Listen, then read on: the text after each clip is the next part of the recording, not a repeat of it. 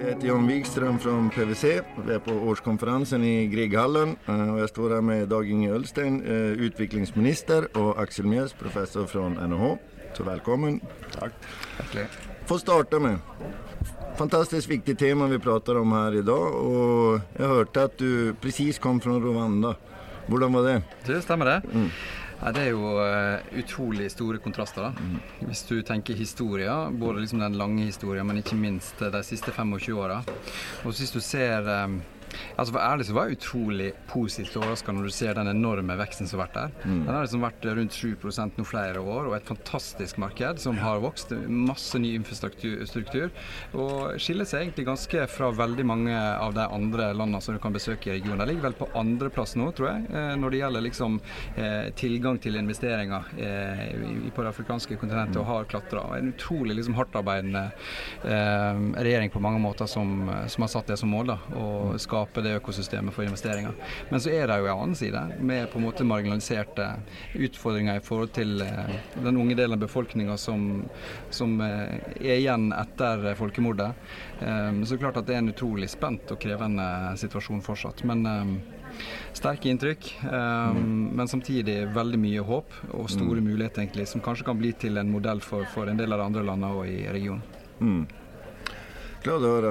Axel, du jobber jo på et spennende prosjekt med Gi gaven videre. Hva sier du i lys av det du hører her?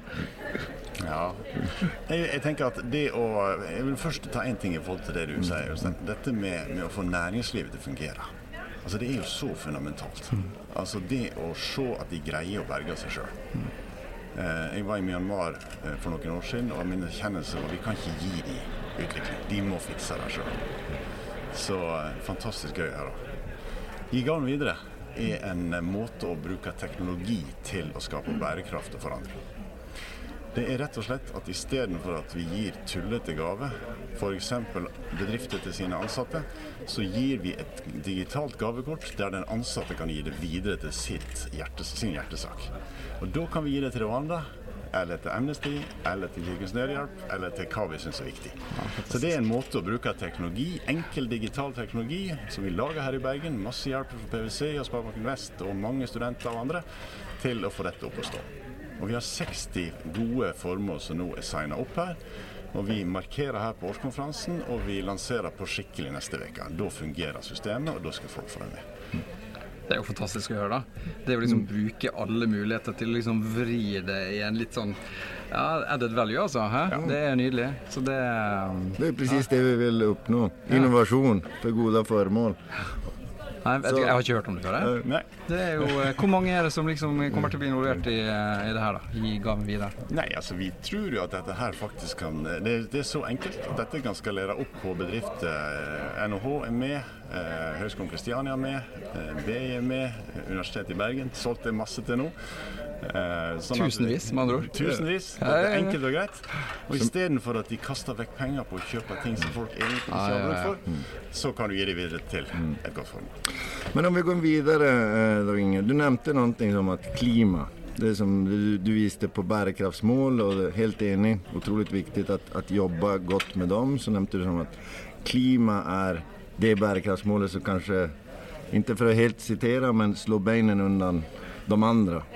Hva tenker du lite grann i lys av det at Norge med all den kompetansen, kunnskap, rikedom ikke selv har nått i nærheten av nått sine mål? Tenker du det noe vi kan gjøre annerledes kanskje for å forbedre oss der? Vi har et kjempestort ansvar, tenker jeg, til å, som ble sagt her inne, vi kanskje en av de som virkelig har muligheten til å klare den omstillingen. Og så det jo det potensialet som ligger der, både i kunnskapen som bygd opp over tid, som kan overføres til andre sektorer. Jeg synes jeg hørte, hvis det riktig da, men de to bransjene som har størst vekst når det gjelder nye arbeidsplasser i USA for tida, så det nummer 1, så det på solkraft. Alt fra teknikk til hele verdikjeden. Og på plass nummer 2 det vindkraft. Det forteller jo bare litt om den endringen som en inne i. Så jeg ikke så engstelig da. Og jeg var helt trygg på en måte at en skal klare å ta det rommet. Det verste vil jo være at vi sitter og ikke våger å ta den risikoen, og så går vi glipp av store marked og store muligheter.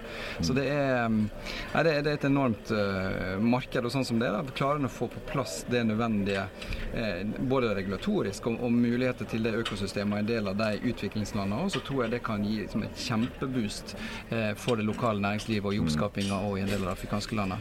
Det er jo sånn at for å holde tritt bare med befolkningsveksten Afrika sør for Sahara, så sier Verdensbanken at du trenger 2000 nye arbeidsplasser i timen. I timen, ja.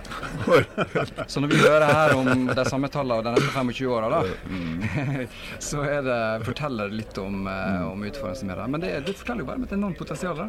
Fremtidige behovet for energi, for eksempel. Et område. Potensialet rundt havet. 5% av det som blir produsert av mat kommer på hav. Innen 2050 så kommer befolkningen antageligvis til å i hvert fall være 2 milliarder flere. Da trenger vi minst 50% mer mat.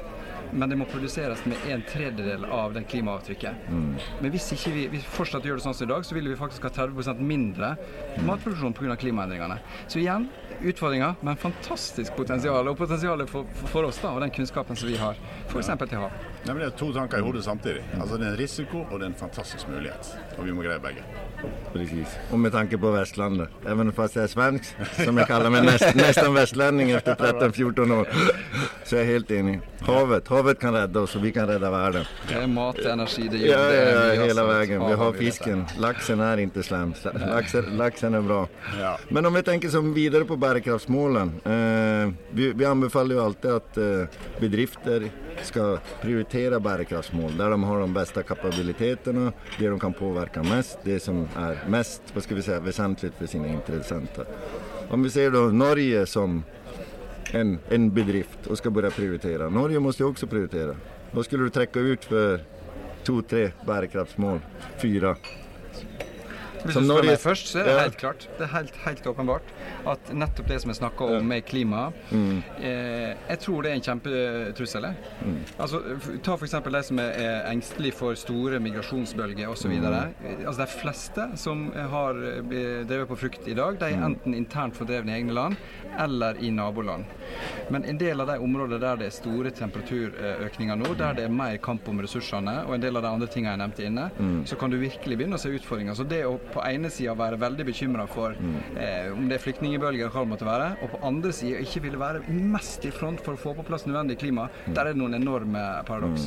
Så for meg så det med å ta nødvendig klimavalg, klimafinansiering ikke minst, og det andre som jeg kunne valgt veldig mye, men det handler om samarbeid.